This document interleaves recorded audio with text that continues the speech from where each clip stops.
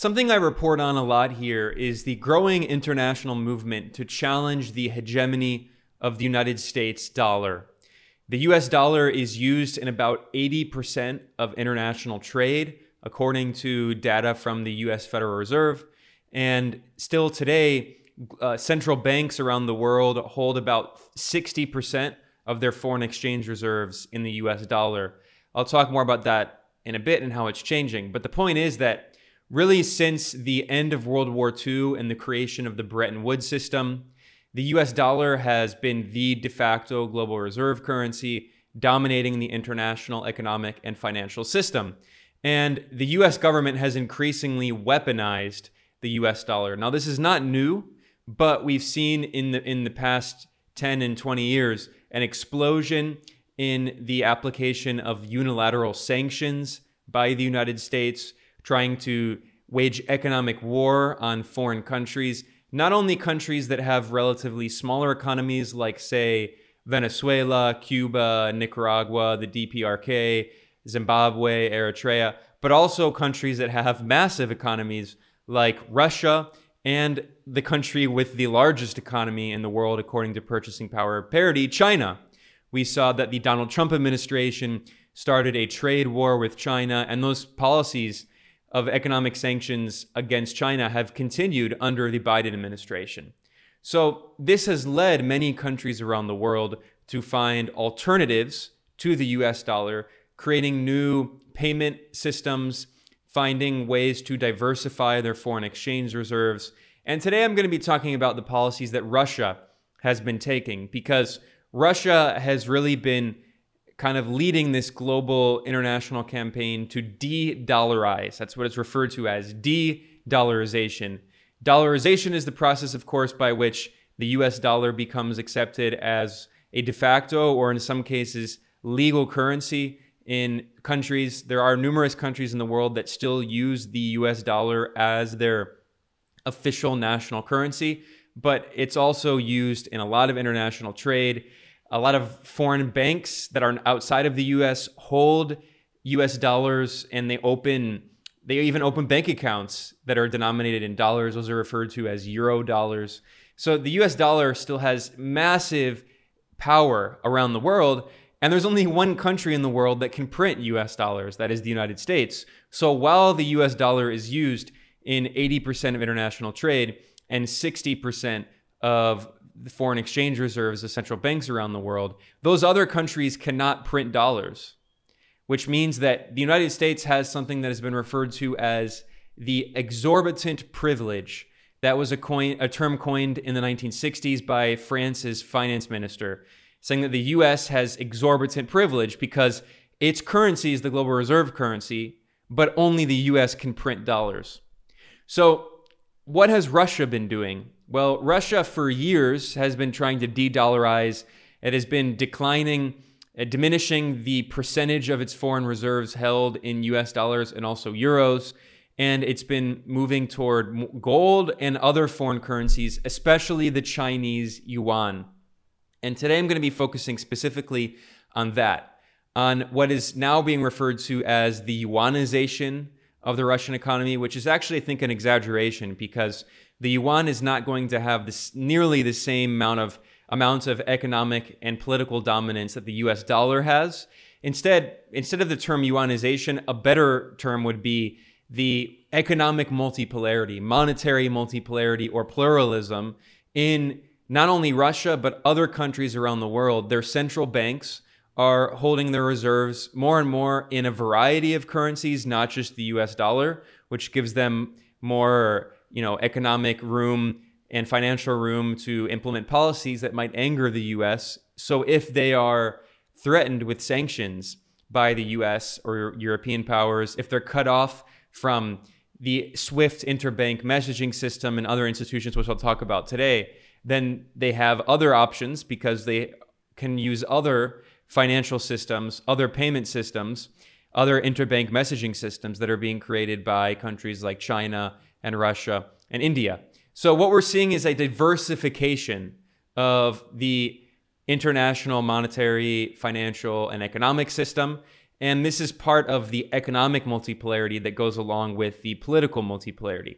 So I'm going to begin looking at an article that was published in Reuters this December, which is confirming the exact kind of things that I've been talking about here for a long time, and especially if people want to check out the interviews that I've done with the economist Michael Hudson.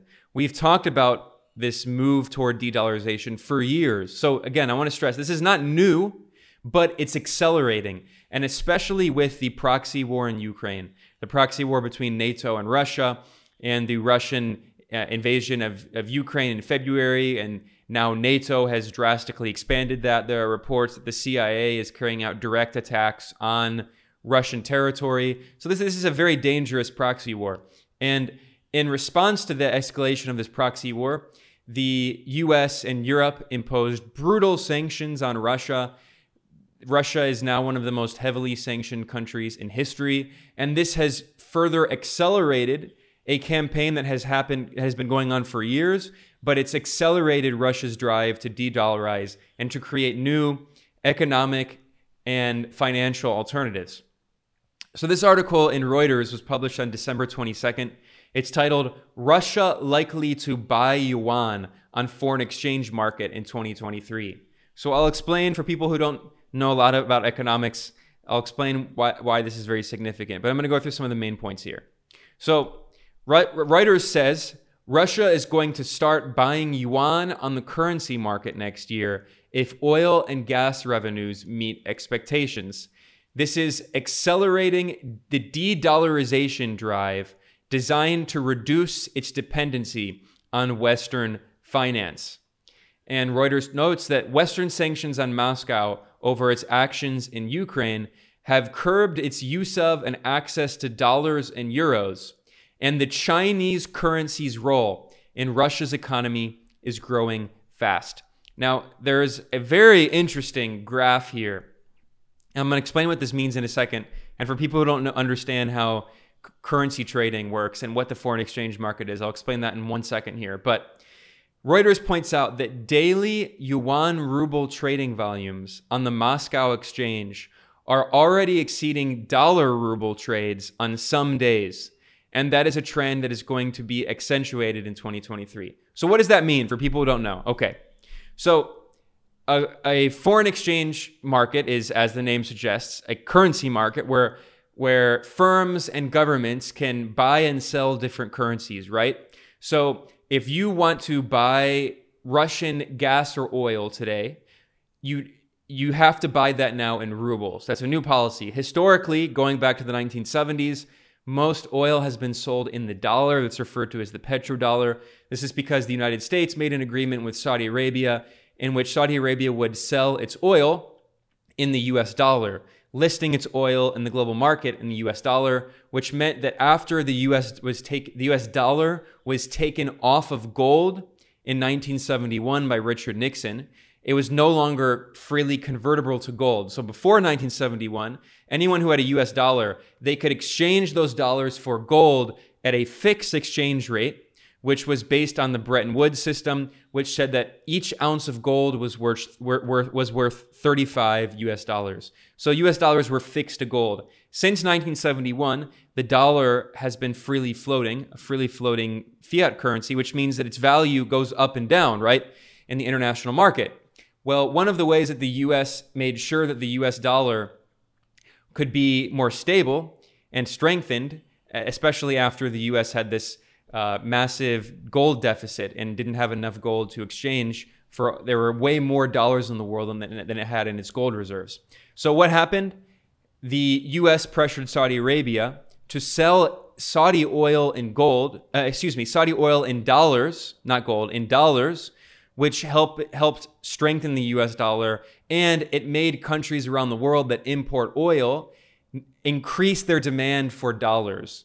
Because if you're a country like, say, if you're a country that doesn't have oil, like, say, the Dominican Republic, and you need to import oil, you need to have access to dollars in order to buy that oil. Where are you going to get those dollars? You can get those dollars by trading and then being paid in dollars, or you can go to the foreign exchange market and your country's central bank can exchange your local currency and buy dollars.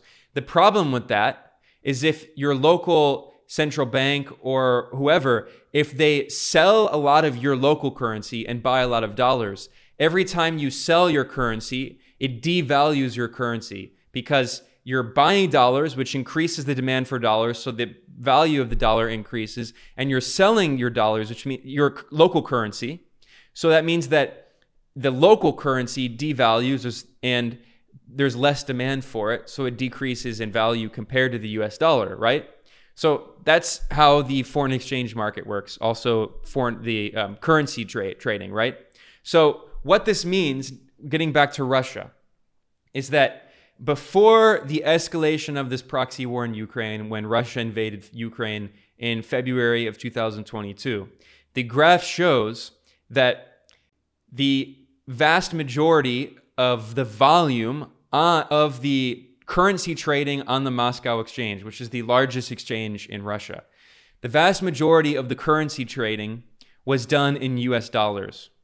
And if you look at the graph, you can see that in January and February, right before the escalation of this war, there was a huge influx, a huge increase in the trade between dollars and rubles. That likely means that what it is that a lot of rich people in Russia who were holding their wealth in rubles were very quickly trying to sell off their rubles and buy dollars because they were afraid that if there was an escalation in this proxy war, that the Russian ruble would be drastically hit. It would be devalued. As U.S. President Biden claimed, they were trying to turn the ruble into rubble. So people who had their wealth, who had savings, were trying to exchange very quickly and sell their rubles for dollars so they won't lose a lot of their wealth. And that led to a massive decline in the value of the ruble against the US dollar. But what happened is after Russia sent its troops in, Russia imposed capital controls. And the capital controls prevented wealthy Russians and Russian businesses from just exchanging all of their rubles for dollars. And that helped stabilize the ruble. And then briefly, the Russian central bank increased interest rates to very high levels and then has decreased them since then. And with the capital controls and the high interest rates and with other policies that we'll talk about in a second, especially with the exchange market, the current currency market, Russia has been able to stabilize its currency, the ruble. And the Russian ruble is actually now stronger against the US dollar than it was before the beginning of what it calls its special military operation in February. A huge reason for that is because Russia is a net exporter. It has a current account surplus, which means it exports more than it imports. And most of those exports are gas and oil. Russia is one of the world's largest producer and exporter of gas and oil, which means that when it sells its gas and oil to foreign countries, now those foreign countries are paying Russia in rubles. And because that means that there's an increased demand for rubles, it means the value of the Russian ruble has increased and there's more demand for it because Russia is selling its oil and gas. So it has strengthened, and now the ruble is stronger now than it was before the Russian invasion of Ukraine and the Western sanctions, which at first did a lot of damage. So Biden claimed that the Russian ruble is going to become rubble. It's the exact opposite. It's stronger now than it was before. And at the same time, this is what I wanted to talk about, the main point. So I wanted to explain that for people who are not super familiar with the basics of, the currency market and economics. Now, this graph is quite interesting, even incredible, because it shows how in the span of less than 1 year, in 10 months, what we've seen in currency trade on the Moscow exchange is that we've seen a complete reversal. Now, on some days, there is more trade between the Russian ruble and the Chinese yuan than between the Russian ruble and the US dollar. A big part of that is because of Western sanctions. Western sanctions against Russia not only did a lot of damage to the Russian economy, not only did the US and Europe basically steal, they froze $300 billion of US dollars and euros in foreign exchange reserves that were held by the Russian central bank, which I'll talk about in a second. That's just a massively crazy crime that set a horrible precedent around the world, and that's why other countries around the world now are trying to diversify their foreign exchange reserves in their central banks. But not only that, but the US and Europe took a crazy decision that was referred to as a financial nuclear bomb, and that they cut off numerous Russian banks from the SWIFT interbank messaging system. What is the SWIFT system? It is technically based in Belgium, but it's dominated by the US. And it is the system that different banks around the world use to communicate with each other so they can do payments and exchanges. So if you are a Russian and you're a Russian person, or you have a Russian company and you want to send money to someone who wants to buy your products in France, right? Usually the person in France has a French bank, the person in Russia has a Russian bank. How are those banks going to communicate? Well, before they did it through the SWIFT system. But now Russian banks, many of them, not all, but many of them, especially the largest, have been cut off from the SWIFT interbank messaging system. So they've been trying to create new forms of communication, and they've been especially increasing their integration with Chinese banks, with other international banks outside of the West. So what that also means is that at the same time, there's been a massive increase in bilateral trade between China and Russia. They're doing more and more trade with each other.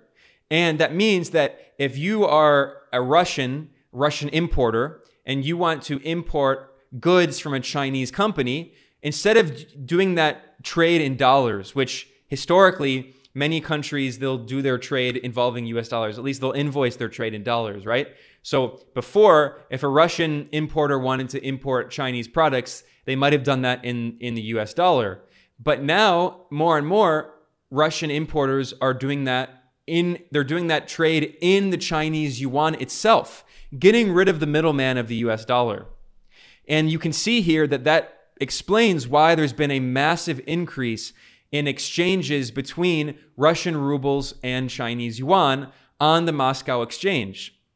And now on some days, there is more of an exchange of Russian rubles for yuan than there is an exchange of Russian rubles for dollars. That is a historic development. And if you look at the graph, you can see how in January and February of 2022, before the escalation of the proxy war in Ukraine, it's a very negligible amount of ruble yuan trade on the Moscow exchange. On the graph, it's barely visible, very small amount. But now it has been completely reversed. And on some days, it's more than the US dollar. So again, I just wanted to stress how incredible that is. And I'm going to go through here now and read some more information from this report in Reuters. Now, the plan is that in 2023, if the export of Russian gas and oil exceeds 8 trillion rubles, then the Russian central bank is going to buy yuan. Okay, so what does that mean for people who don't understand? Okay, so when Russia exports its oil and gas to another country that wants to import that Russian oil or gas, like say Germany, although Germany is no longer, they now have this boycott, right? So Russia is now demanding payment in rubles, and it has created this system for doing that where a country can basically they have the Russian gas giant is called Gazprom. It's the largest company in Russia. It is state-owned. It's the gas monopoly. And when Gazprom has a bank, which is called Gazprom Bank. It's the Gazprom Bank, right? So the way the system works is that if a country wants to pay for Russian gas or oil in euros, they will deposit those euros in a euro account in Gazprom Bank, or a euro account in a bank, a European bank or whatever bank, and Gazprom has its euro account in that bank, right? And then what happens is that Gazprom itself, the Gazprom Bank, will exchange those euros in the euro account on the Moscow exchange, the currency market, the foreign exchange market. It'll exchange those euros for rubles. And then it will deposit the rubles in the ruble account of Gazprom Bank, and then Gazprom will be paid in rubles. Okay, so that was a way for Russia to make foreign countries pay for its oil and gas in rubles, because European countries said we refuse to pay in rubles. They wanted to pay in euros or dollars. Well, European firms wanted to pay in euros, right? Okay, so what that means now is that every time that Russia is selling its gas and oil in rubles, it strengthens the ruble, right? Because countries it increases the demand for the ruble. So as it increases the demand for the ruble, that means that the value of the ruble appreciates in comparison with other currencies. So what that means is that there's this contradiction here where the more Russia exports its oil and gas, the stronger the Russian ruble becomes, which is good for people inside Russia who are paid in rubles. It means that their purchasing power increases and they can buy more expensive products, especially imported products. But there's a contradiction. The stronger the Russian ruble gets, the more difficult it is for Russia to export its oil and gas, because if the ruble becomes overvalued, that means it's going to be more expensive for foreign countries to import Russian oil and gas. So Russia doesn't want the Russian ruble to be overvalued. So what that means is that the central bank of Russia, what it can do is the Russian central bank can go to the foreign exchange market and sell the Russian rubles it has, if it has too many, and buy another currency which will weaken the Russian ruble against that other currency. Historically, it had done that in the US dollar or the euro in order to get access to more dollars or euros to pay for imports from the US or not just the US, from countries that were selling in dollars, or from Europe, right? However, now the Russian central bank is saying that if the Russian government sells enough oil and gas exceeding 8 trillion rubles, which is its mark, which it seems like it's on the path to sell, assuming it can sell its oil and gas for $62 to $63 per barrel, which is very likely going to happen. So assuming that happens, Russia doesn't want to have an overvalued ruble. So with the excess rubles that it has from selling its oil and gas, its central bank is going to sell those rubles not for US dollars or euros, but for Chinese yuan. So this graph that shows the increase in Russian ruble and Chinese yuan exchanges, it's going to increase even more into 2023. This is a massive blow to the hegemony of the US dollar, which, as I said, since the 1970s, the vast majority of oil has been sold in dollars. Now, basically, what we're seeing is the rubleization and the yuanization of energy. Because if Russia, basically what this means is that if Russia sells more oil and gas than a certain minimum, which is it's likely going to sell, it's going to use the rubles that it gets paid in to buy yuan, which is kind of a way of being paid in. This is basically a way of Russia being paid for its oil and gas in Chinese yuan. So not only is there going to be an increase in demand for the ruble, but also an increase in demand for the yuan, which means that we're seeing a decrease in the petrodollar, a decrease in its hegemony, and an increase in a kind of what you could say a petro ruble and even a petro yuan. That is incredible, and that is historic. Now, this Reuters article notes, citing anonymous sources, but they're sources that are ostensibly in the Russian government. And in this case, this is one of the rare cases where I think we can actually believe that they have a legitimate source. It's not some, anonymous, spy in the CIA. Because these are the things that Russia has been trying to implement for years. This is not new. These policies, I want to stress this, these policies are not new, although they are accelerating. So this Russian government source confirmed to Reuters, they said, we have a lot of friendly currencies. On the exchange, the Chinese yuan is the most traded currency. It is the friendliest currency so far. So this is an acknowledgement that Russia is de-dollarizing and it's not worried so much about trying to get access to dollars and euros anymore. Instead, it's doing trade for other currencies. You can bet the Chinese yuan is the biggest, but also probably the Indian rupee increasingly, and other currencies used by major trading partners who do trade with Russia, which are mostly increasingly in Asia. So the banking source said that the Russian central bank's operations with yuan would be protected from sanctions and freezing. So this explains one of the main reasons why Russia has been accelerating this move to de-dollarize its economy. Because if, like before, if Gazprom was selling a bunch of gas to Europe, so Europe was paying for that gas in euros, and then the Russian central bank had these massive foreign exchange reserves, this huge stash of US dollars and euros. However, if it holds all those euros or US dollars, most of the time that's not physical currency. It's in a bank account. And that means that the Western-dominated financial system can freeze the Russian central bank's accounts in US dollars and in euros and prevent Russia from accessing $300 billion of its own central bank reserves. That is what the US and Europe did. They essentially stole $300 billion worth of US dollars and euros held in the foreign exchange reserves of the Russian central bank. That is a monumental crime.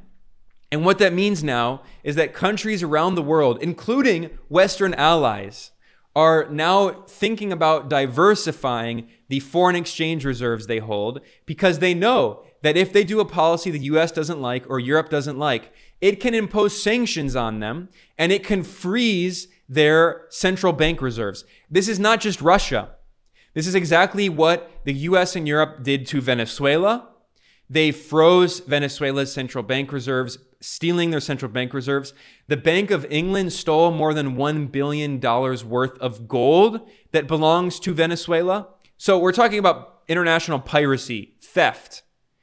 But that's not just Venezuela. The US did the same thing to Iran, freezing Iran's central bank reserves, and to Afghanistan, seizing $9 billion of Afghanistan's central bank reserves, which has created a massive crisis in Afghanistan with massive inflation and a devaluation of the currency because they can't stabilize their currency because they don't have access to the dollars they would use to sell the US dollars they have and buy their own currency, which would stabilize their currency. They can't do that because their central bank's reserves were stolen, were frozen by the US. And now the US froze the central bank reserves and is giving that money away to 9/11 victims, which is insane.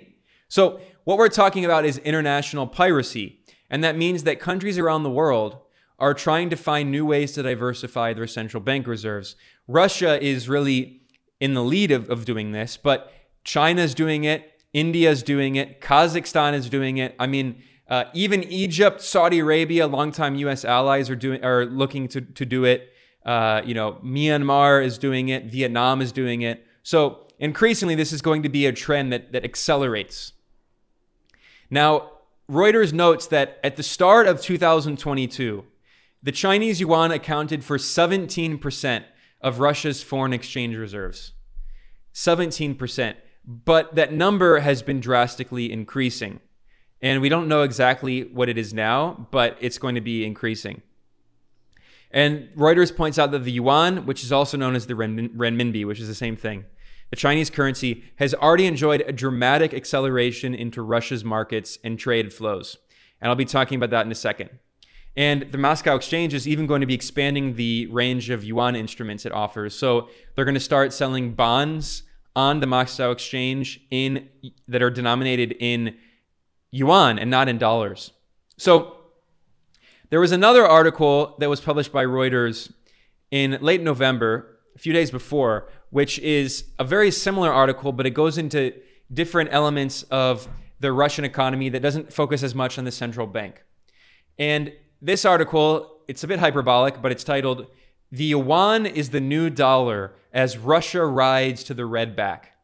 So this article is also has some incredible facts in here.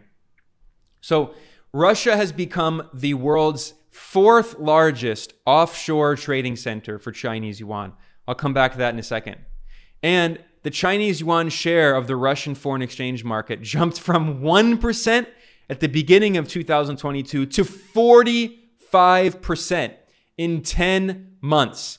That is amazing. I'll be talking about what that means in a second for people who are confused. Okay. So the article points out, it begins with some quotes from a Chinese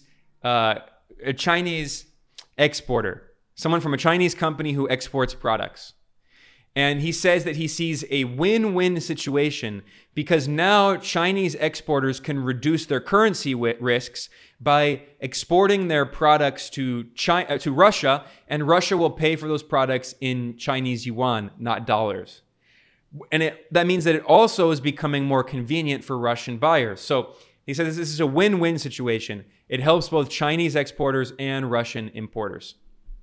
Now, this article in Reuters notes that the Chinese yuan has been making gradual inroads into Russia for years. So I want to stress that point again. This is not an overnight development. This has been happening for years. But Reuters notes that crawl has turned into a sprint in the past 9 months as the Chinese currency has swept into Russia's markets and trade flows. So this is what I've been saying, that it has accelerated with the escalation of the NATO-Russia proxy war in Ukraine. Russia's financial shift eastwards could boost cross-border commerce, presenting a growing economic counterweight to the dollar and limiting Western efforts to pressure Moscow by economic means. So some important words there from Reuters. They acknowledge that Russia is shifting eastwards economically and financially. This is part of the economic integration of Russia with Asia. Now, Reuters has this incredible fact here. Yuan-ruble trading totaled 185 billion yuan in October 2022, more than 80 times the level seen in February. We're talking about an 80 times increase in the span of from February to October of about 9 months. An 80 times increase. That is historic. Now, this is a mind-blowing fact that was reflected in that graph that I showed, showing the increase in yuan ruble trading in the Moscow exchange.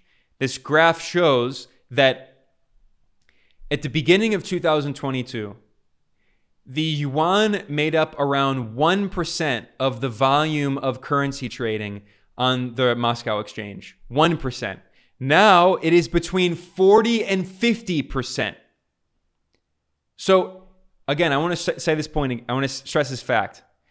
The yuan's share of currency trading on the Moscow exchange jumped from 1% at the beginning of 2022 to between 40 and 45% as of October. And in the meantime, there's been a halving of the volume of ruble US dollar trading. So Reuters points out, by comparison, the dollar-ruble pair, which commanded more than 80% of trading volumes on the Russian market in January, has seen its share drop to about 40%. So on the graph, this shows that at the beginning of the year of 2022, on the Moscow exchange, in terms of the volume of currency trading, the US dollar made up around 80% of the volume of currency trading. Now, the US dollar only represents around 40% of the volume of currency trading on the Moscow exchange, which is lower than the Chinese yuan, which is between 40 and 45%. Absolutely monumental, historic shift. At the same time, Reuters points out that until April of 2022, Russia did not even make up the top 15 list of countries using the yuan outside of mainland China in terms of the value of inbound and outbound flows. It has now jumped up to the fourth largest offshore currency market for Chinese yuan. That is to say that offshore trading for the Chinese yuan in Russia is the fourth largest in the world. The third largest is Hong Kong. The second largest is Britain. And the first largest is Singapore. And you can bet that that's going to accelerate. Russia's share of the currency market, currency trading for yuan is going to increase in 2023 as the Russian central bank starts doing foreign exchange interventions in the currency markets with yuan instead of dollars. Now, Reuters points out that, to put it in global context, the dollar and the euro are still by far the dominant currencies. So I do want to stress that point, that there are people who are very hyperbolic. They say the US dollar is going to become toilet paper. There's going to be hyperinflation. It's going to become worthless. That's ridiculous. It's a very gross exaggeration. The US dollar, its hegemony is declining, but we're not seeing the end of US dominance. We're seeing multipolarity. That doesn't mean the end of US imperialism. Let's be clear about that. It means a relative decline in US hegemonic power, politically and economically. But it doesn't mean that it's going to disappear overnight, or even in a few years, or even in a few decades. We're talking about a process of decline, but not collapse. So still today, the US dollar represents 42% of global trade flows, and the euro represents 35%. I think we're going to see a massive decline in the euro share of that, and that's going to be mostly made up by the dollar. So the US dollar is still a powerhouse. It's still used in a majority, or at least a plurality, of international trade. It's still held as the majority of foreign exchange reserves of central banks around the world. The dollar is still very powerful, but the rise of the yuan and other currencies is leading to a more multipolar international financial and economic system. And what I think we're really going to see is we're going to see different regional trading blocks with their own kind of financial systems. So Asia is going to have its own financial system for trade between Russia and China and the Central Asian countries and India. Southeast Asia, countries like Thailand, Indonesia, Malaysia, Singapore have been developing new forms of doing trade between each other without the US dollar. So, and in Latin America, I've done reporting on this and talked about how Latin America is trying to create its own currency for international trade to get off the US dollar. So what we're going to see is basically the US dominated Western financial system is no longer going to dominate the entire global financial system like it has since really the 1940s. So we're going to see a decentralization of the global economic and financial systems, a kind of diversity and a multipolarity. So again, for people who say with these, hyperbolic YouTube videos that the US dollar is going to, face hyperinflation and it's going to be worthless, that's a very great exaggeration. It's a ridiculous exaggeration. But in certain regions of the world, the US dollar is not going to be used for trade, or very little. And Asia is becoming one of those regions. And especially Russia, it's dropping the US dollar, and very quickly. And that means that the US cannot simply suffocate foreign countries and destroy their economies with sanctions like the US did to Iran, or especially like the US did to Venezuela, waging a massive economic war in Venezuela. This will open up possibilities for countries like Venezuela and Cuba and Nicaragua, countries that are sanctioned, to do trade and exchange with other countries without the threat of secondary sanctions. Because now the US government threatens countries that do trade with sanctioned countries like Cuba or Venezuela or the DPRK or Iran. The US threatens secondary sanctions. So if a Turkish company wants to do trade with Venezuela or Iran, they might decide not to do that trade because they're afraid of facing secondary sanctions by the US, or they're afraid of over-compliance by banks or insurance companies that don't want to do trade. They don't want to do business with the Turkish company because they know the Turkish company might do trade with Iran or Venezuela. So that would lead to overcompliance, and they might drop the Turkish company as a client, which discourages all Turkish companies from doing trade with Venezuela or Iran, right? So but if they don't have to rely on the SWIFT system, if they don't have to rely on getting access to US dollars, if they can do trade in yuan or rubles or other currencies with other payment systems, with other financial systems, then they don't have to worry about the imposition of unilateral sanctions by the West. So we're seeing that the tools of economic warfare and imperialism that the US and Europe have are decreasing in their effectiveness. The more and more that the US and Europe have imposed sanctions on the world, the more and more those sanctions have backfired and become less and less powerful as weapons. Now, Reuters points out that in Russia, there are more and more Russian buyers who are opening yuan accounts in banks, and they're settling transactions directly in the Chinese currency.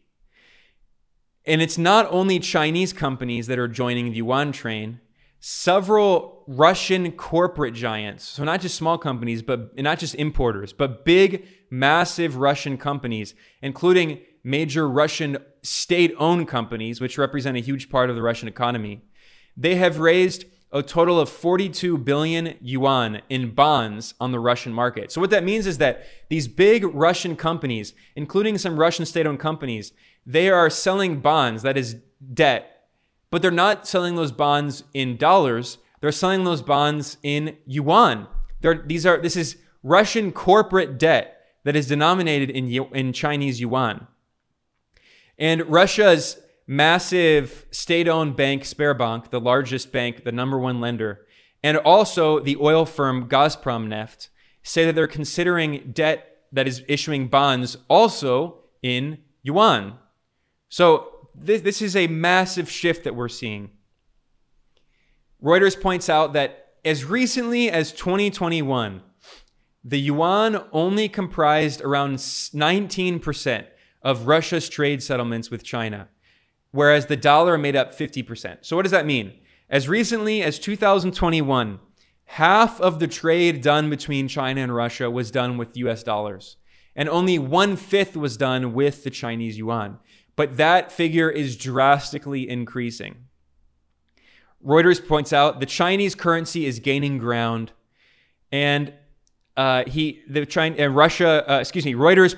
quotes the deputy director at the International Cooperation Department at the Russian Central Bank, Andrei Melnikov, and he said that demand for yuan liquidity has risen sharply due to reduced access to traditional payment methods and the freezing of its overseas gold and foreign exchange reserves. When they say traditional payment methods, they mean the payment systems dominated by the US dollar and the euro. Russia's central bank governor, Elvira Nabiullina, is tracking the growth of the Chinese yuan, and she told Russian lawmakers that the influx of Chinese yuan has led to a, quote, transformation of the currency composition of our economy. So that, I mean, like I said, this is a fundamental transformation. This is not a minor issue. This is of world historic significance that is going to have repercussions around the world. Some Russian brokerages reported that their clients are keeping an increasingly large part of their assets in yuan. And increasingly, you can already open a renminbi account in most Russian banks. So this is a monumental shift. And why is it important? Because I mentioned not only countries that are sanctioned by the US, like Russia, China, Iran, Venezuela, Cuba, not only are they going to try to diversify their foreign exchange reserves holdings with other currencies and try to get off the US dollar, but increasingly, US allies. Saudi Arabia is an example. Chinese President Xi Jinping took a historic trip to the Persian Gulf, and in Saudi Arabia, he gave a speech in which he said that Saudi Arabia and China are discussing China buying its oil in Chinese yuan. So that is to say that we're seeing, instead of the petrodollar, the petro yuan. That is another massive blow to the hegemony of the US dollar. Again, I'm not saying that the US dollar is going to collapse overnight. That's a ridiculous claim. But it means that countries around the world, if they want to import oil, they no longer need to have access to dollars to import oil, which means that it decreases the demand for dollars, and that's going to depreciate the value of the US dollar against other currencies. Instead, they could try to get access to Chinese yuan to buy oil from Saudi Arabia, to import oil. So that's going to be it's going to appreciate the value of the yuan, increase its power, and decrease the power of the US dollar. And it means that countries can try to find other ways to get off of the debt that they have, US dollar denominated debt. Because now, if a country has a balance of payments issues, if a country has to import food or medicine or oil, and they don't have enough foreign exchange reserves to pay for those imports, then they usually take out a loan from the IMF. And those loans are denominated in dollars. What we now might see is instead loans in yuan. So what we see is an increasingly multipolar international economic and financial system, which decreases the hegemony of the US dollar and US imperialism. And it's not going to disappear overnight or even in a few years or decades, but it's a significant shift. And if you look at this study, this is from the US Federal Reserve. It shows from 2000 until 2020, it shows the composition of foreign exchange reserves of central banks around the world. And the US dollar slightly declined from around 70% to around 60% of the foreign exchange reserves of all the central banks in the world. And the euro represents another significant part of that, and that's mostly in Europe, right? But increasingly, you can see on the graph a slight increase in the Chinese renminbi, the Chinese yuan, in the composition of, that is to say, central banks around the world increasingly more and more are holding Chinese yuan in their central bank reserves. And you can bet that's going to accelerate more and more.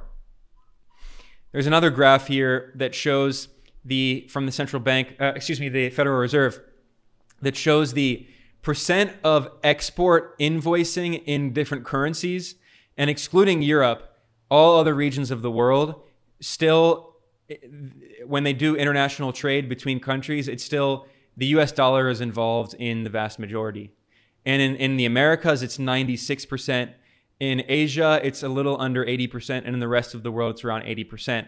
But what we're going to see is, especially, so in the Asia Pacific region, we're going to see the proportion represented by other in this graph.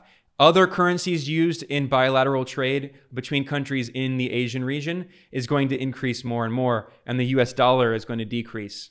So these are world historic shifts that we're seeing. And I've reported on this for years now, and I've done many interviews with the economist Michael Hudson, who's been tracking this for decades. I mean, he's really one of the world's leading experts on this. I have a separate report at multipolarista.com, which I will link to in the description below. It's titled, IMF Admits US Dollar Hegemony Declining Due to Rise of Chinese Yuan Sanctions on Russia. And this was a report from the US-dominated International Monetary Fund, the IMF, that acknowledged many of these same facts that I've been discussing today. The decline of the overall percentage of foreign exchange reserves held by central banks, the decline of the US dollar in those foreign exchange reserves, and the increase in what they call non-traditional currencies, which include the Chinese yuan. So as the IMF stressed in that report, as Reuters has stressed, we're not going to see a collapse in the US dollar overnight, but we are seeing an increasing trend toward other currencies as well. I have another report over at multipolarista.com focusing on this for people who want more information about the growing economic integration of Russia and China. That is titled, China Reaffirms Rock-Solid Friendship with Russia, Deepens Economic Integration Amid Western Sanctions. It points out that Russian banks are moving toward a Chinese payment system, and the Eurasian economies are also integrating closer together. And then finally, I have an article that's related, and I did a separate video and podcast about this. and it's titled Iran and Russia Pledge to Cut US Dollar from Global Trade, Strengthen China Alliance.